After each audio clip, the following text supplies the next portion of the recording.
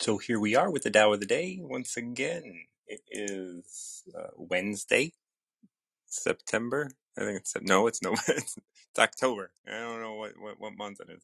October 27th, and we are going to be talking about the Tao once again. The Tao Te Ching. The Tao Te Ching translates the canon of reason or the way of reason. The Tao is often referred to as the way, the way, the way. What's wonderful about this idea of like the way or the way of reason is that the Tao is filled with all of these ideas that we can embrace from day to day about how just to live better within our bodies and within our lives. And it's such a wonderful text that relates to everything that I've turned to the Tao in my darkest days. I've turned to the Tao on average days, and I've turned to Tao in good days. And every time it has some sort of wisdom to pass on to me. It talks about not being quite a bit, and not being is a special understanding. I have a special understanding of not being in my life, as I was struggling to understand what not being was, or not doing, not being, not doing. And one day I drove someone somewhere, and when they got out of the car and they said thanks, I said it's nothing, and I realized that doing nothing is really being. And doing nothing is a way to be in our body, and a way to be in relationship, and a way to, with no expectation, with no reason. Like there's no reason for me to do this thing, right? It's just because it is what is being done through me. And that is where we find the deepest love. That is where we find the deepest understanding. That is where we find the deepest acceptance. The Tao also talks about, traveling without leaving your home, being able to be everywhere and be able to be inspired by the world without having to leave your home. I know a lot of people talk about travel, and it's just like, it's a way to mature, and it's a way to do all these things. And although that is true, I'm not going to deny the fact that that's true, but there are ways to be able to mature without leaving your home. But that does require quiet, right? You do have to travel inward. So traveling inward and traveling outward create maturity. But if you stay on the surface, that is where maturity can stagnate. I always like to talk about the idea that, arrested development. Arrested development, like my folks had children at 17. They had two children by the time they were 18 and 19, right? I was the second. And one of the interesting things is they never really matured past that. They lived their lives as if they were like 16, 17, 18 years old for a long, long time. And because of that, because they were 17, 18 years old for decades, they made choices of 17 and 18-year-olds, right? They defined their life from an experience they were having when they were 17 and 18.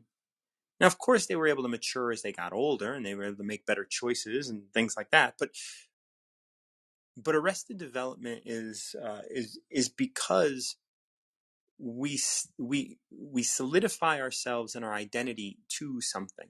And often when we have children, and I don't have children, but I know when people, they have children, or they get married, or they immediately agree to someone external that they are going to continue being who they are. And that becomes most of your work. And that's where we get arrested development. So if you have children, if you get married, if you, just start, maybe even if you get a job, right? Like I know a lot of salespeople can often come off as being immature. Well, if they got a sales job at 16, 17, 18, they may experience arrested development because their identity is so attached with the salesperson that they were when they were 16, 17, or 18. And same with people that go to the army or the military. They get into the military, they create an identity in the military. And really, even though everybody in the military can fold their socks and make their bed, when you get into a conversation with them, there's not often like especially if they're just getting out of their military service, like that deep maturity. And this is where PTSD comes in, and this is where so many veteran affairs issues come in, because the act of being in the military can become arrested development, because you define yourself in a certain point in time while your mind is at a certain growth and development. And although I'm fine with the way that we describe and prescribe like adulthood, right? Like at 18 or 21 or whatever, I do believe that it would probably benefit us to move everything to about 26 to 28. If we just said, okay, you're not an adult until you're 28. Now that doesn't mean you should live at home. I actually think that you could probably, continue to move out at 18 and other things like that. But in order to not engage in this arrested development, I do think that we have to give ourselves that time. And what does this have to do with the Tao? Well, the Tao is about, if you have experienced arrested development, if you're looking around on wisdom and going, oh my God, all these people, they're like self-help, you may have been experiencing arrested development and you are not connected to yourself. Right? If you have judgments of others and are unwilling to look at those, that's arrested development. Right? And every moment of the day you are being offered something from the Tao. And I would love for you to come up, pick a number between 1 and 81, and let's talk about what the Tao is offering you today. How can you free your development so that it's no longer arrested in a time that you never expected to arrest your development, right? You don't, like, so many of us are like, I just want to get to 21. Back in the day when my parents, I just got to get to 18. 18 is an adult. I just want to be seen as an adult so I don't have to live under the rules of the state. So I don't have to live under the rules of, the state as a child. I don't have to become a ward of the state. I don't have to, I'm not, I get a voice once I'm an adult, right? I won't get abused anymore because I'm not a child, and children can be abused because who speaks for children? The parents, usually the abuser. And so that becomes really difficult, right? Like you are under the influence of everything around you. And so we want to get to that place where we can be an adult. And now that you're an adult, and this is the thing, the Tao may be for children. I mean, I used to read the Tao. I used to do Tao of the Day with my niece, and she would understand it and she would get it. How deep she would get it, that's only for her to answer. But it's something that I like to share because it is a big part of my ability to, free my development into being who I am today. I've been talking to many people, and all the time, every time I step into myself, I'm able to see this powerful being that I am, connected to all that is, and able to love deeper than I've ever been able to love. Because I will not just sit on my laurels and say, well, I have developed enough. I am an adult. I have a voice, and now I'm going to take that privilege. Because yes, being an adult is a privilege. Being an adult is something that gives you privilege, let's say. But it's not something that is just inherent, because I know when I talk to people, I go, oh, I'm having a conversation with someone that can't have the conversation that I'm having, right? Like I have to now like either decide to step away or not engage, or what am I going to do? But the thing is like, if we can all be willing to grow, if we can all be willing to get into that space of, you know what, I am worth developing. And it is not just my bank account. It is not just my exercise program. It is not just whatever I'm doing. I am willing to grow as myself. And that's where the Tao comes in. And the Tao always points us in the right direction. I'm going to pick a number and then we're going to go from there. I don't know. I'm going to see if I can feel a number that is calling to me. 64. So 64 what is rooted. You know, this is a good one. I'm going to go ahead and read it because I picked it. I've read it recently, and it is a good one. What is rooted is easy to nourish. What is recent is easy to correct.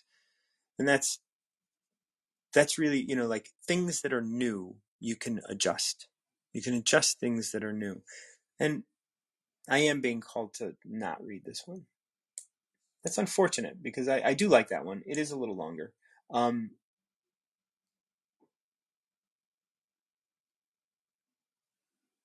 So yeah, I'm going to do one. I'm going to do one. We're going to just do one today because no one's going to pick one. I said between 1 and 81. No one picks 1 or 81. So we're going to do one. The Tao that can be told is not the eternal Tao. So that relates back to what I say all the time about religion and stuff. It was like, if you can explain God in this book, I don't care how big this book is, it is not God. You have to get rid of the books if you want to really understand God. You have to get rid of the words if you really want to understand God. You have to look within yourself, and there is no word that can express God. It's just like, recently I've been telling someone that I love them, and like the feelings I have are so much deeper than that. Like the love that I have is so deep that I can't express it. And it's like, but being in the physical world, we want to be able to express it. And the Tao that can be told is not the eternal Tao, right? And the love that can be told is not the eternal love.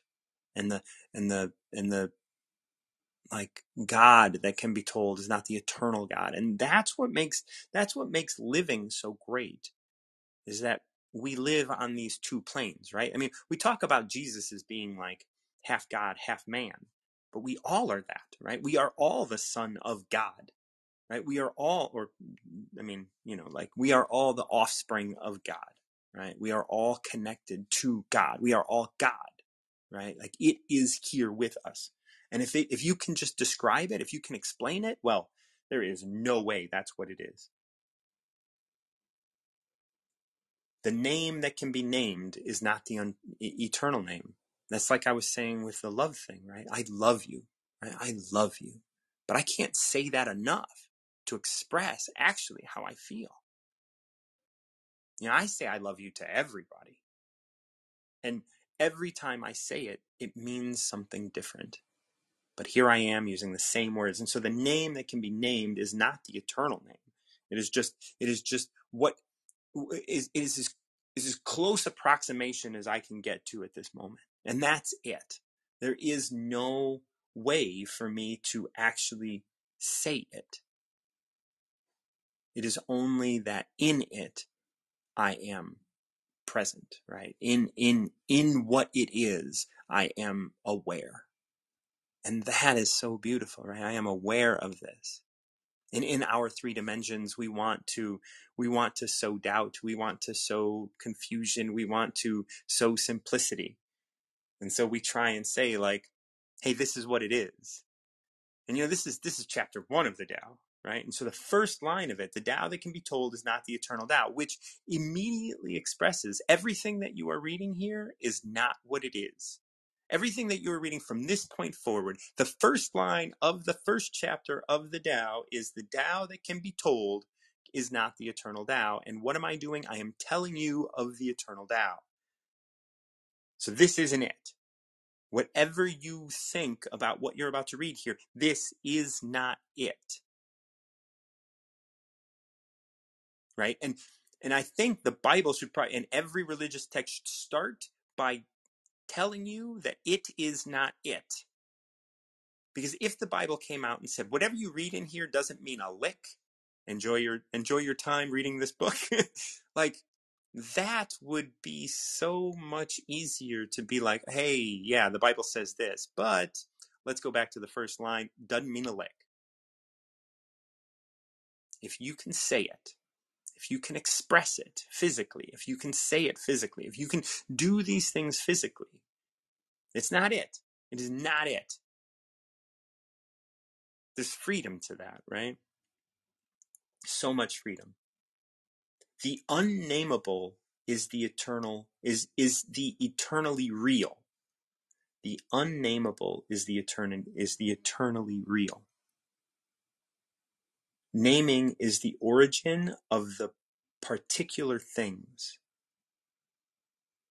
Wow. Like naming it is the manifestation, right? Naming things is the origin of particular things. As soon as you have a name for something, as soon as you have a name for a person, as soon as you have a name for an object, as soon as you have a name for anything in the world, a tree, you have separated that tree from everything that is.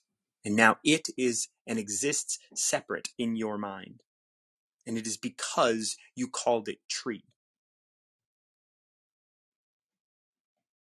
If we did not have a sense of what a tree was, we would still be able to experience it. And we would be able to experience it as us, it as the grass, it as all of the things that we've named. The unnameable is the eternally real. If you can't name it, it is real. If you can't say it, it is real. If you can't define it, if you don't cease its development, and I think that might be, oh man, this is all connecting now, right? Earlier I was talking about arrested development with parents and people who have been in the military and other things. As soon as you identify with a thing, as soon as you identify with an identity, you become less real. And what do we do as children? All we do is identify, and we get flashcards to help us identify. And here is the separation. The separation starts in terms of we need to develop. But what is development then? What is true development into our true potential? Right? Of course, we want to communicate in the world. There's too many people out here. I'm not trying to say we should get rid of the word tree. But what I am saying is that we have to recognize that because we came up with the word tree, grass, sheep, cow, me, you, all of that just builds separateness. If it was all unnameable, we would accept it as it is and as we are. And here we are in a world that, although it's crumbling, what we're doing is trying to create more labels so we can describe things even further, so we can further separate them into groups. In the world, like Facebook and everything, like all they want to do is separate us into groups, separate, so that we can tell you new words, so that you can buy new products, so that you can engage in new separateness. The unnameable is the eternally real. And when I hear like the unnameable is the eternally real, the thing that I think about is like, I want more things in my life that are unnameable. I want more things in my life that I can't pin down to any one thing. I want more things in my life that are true and real and unnameable. Naming is the origin of all particular things. As soon as you name something, you make it particular. You make it separate. You've done that. We've done that. Free from desire, you realize the mystery.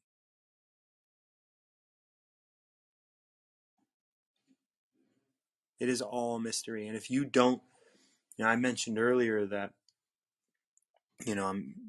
I love someone, right? Like, so having, like, again, I love everybody, but in this sense right now, what I'm experiencing is like the mystery. Like, yes, there's desire there, but like, I'm free from the desire of naming it. I'm free from the desire of trying to pin it down to be something. And then I can experience that mystery. And I can experience the mystery that I am within, that I am a part of, because I don't have to have it be anything. I don't have to name it. I can just envelop the mystery of it. I can express the emptiness of it and the openness of it. It doesn't have to be filled with definition in order to be perfect, in order to be real, in order to be eternal. Caught in desire, you only see the manifestation.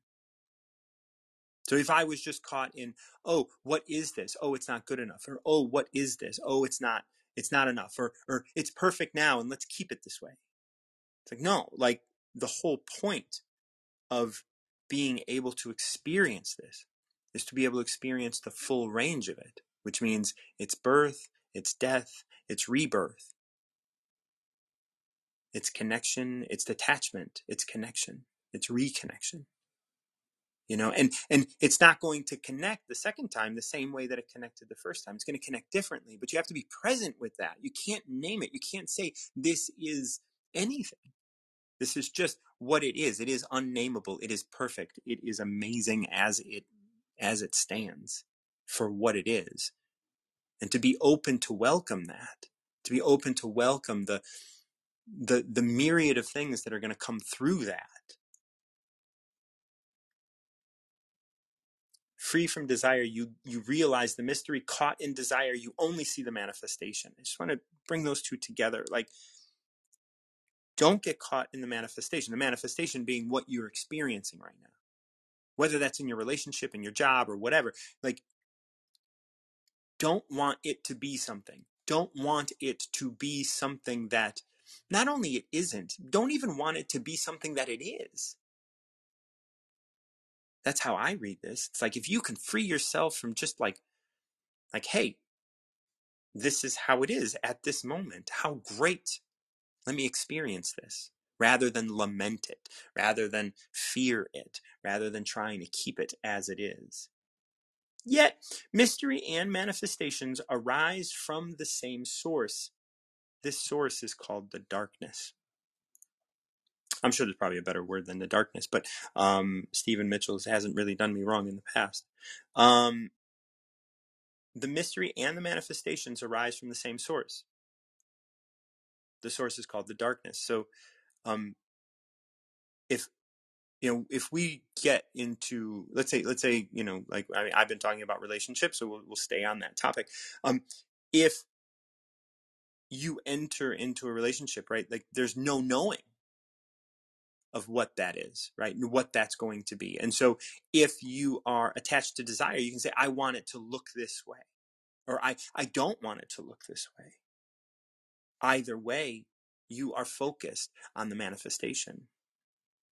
If you start to enter that, and so it comes from a place of darkness, you start to enter that and you feel that darkness, you say, hey, there's something here that hasn't been here before, right? That's dark. There's no definition. There's no attachment there. And then all of a sudden you start to embrace the mystery of what it is without desire and say, let's see what this is. And it opens up to you. And it opens into this light, right? And both of these, they rooted in the same place.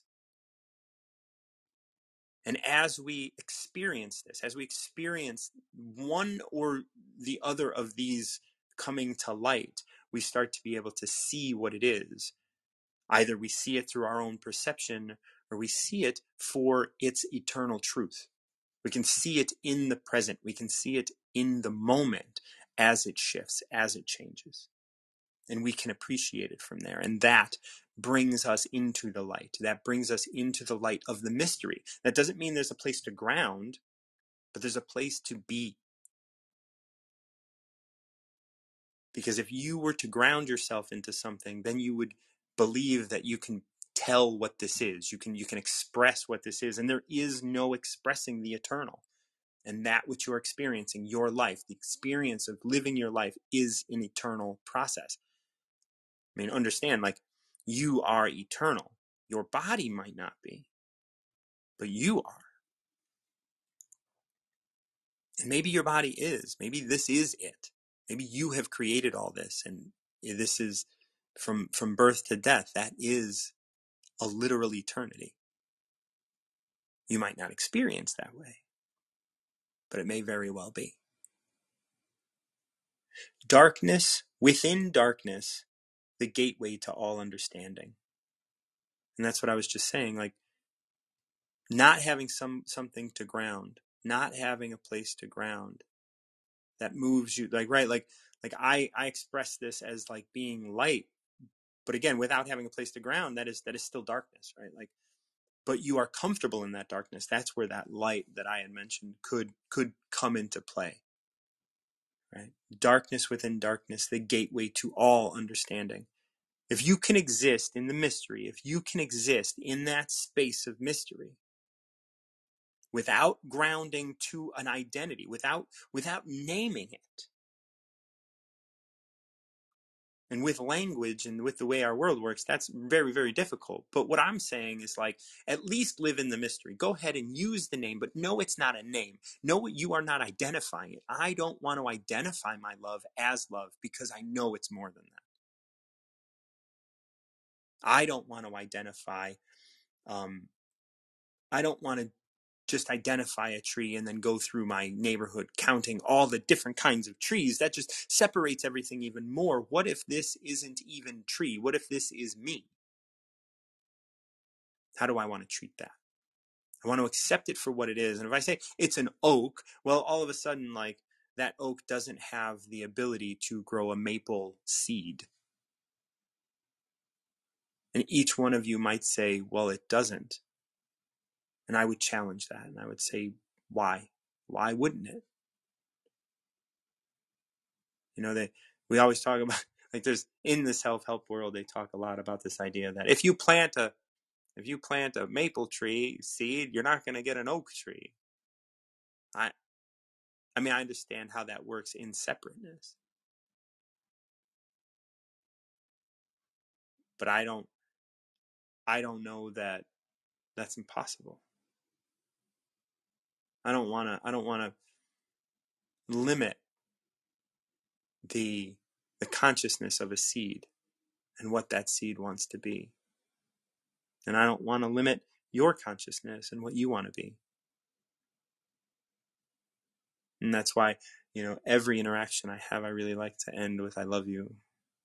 Because yes, it doesn't express what I mean. It doesn't express what I'm saying. But it does let you know that I'm here with you. I hope. If anybody wants to come on and pick a number between 1 and 81, I would welcome it.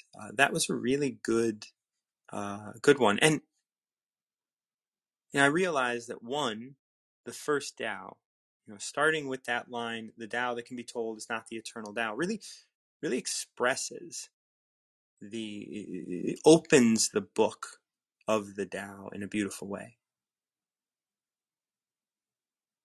And reminds you that this is what you're reading, but this isn't it. Because what it is within you. What it is something that you've always known. And this is why I talk about recovering yourself, because I want you to recover that which you are, that which is unnamed, that which is all and everything. Because when you can recover yourself, the world is going to be balanced so much. It will be balanced in an immense way.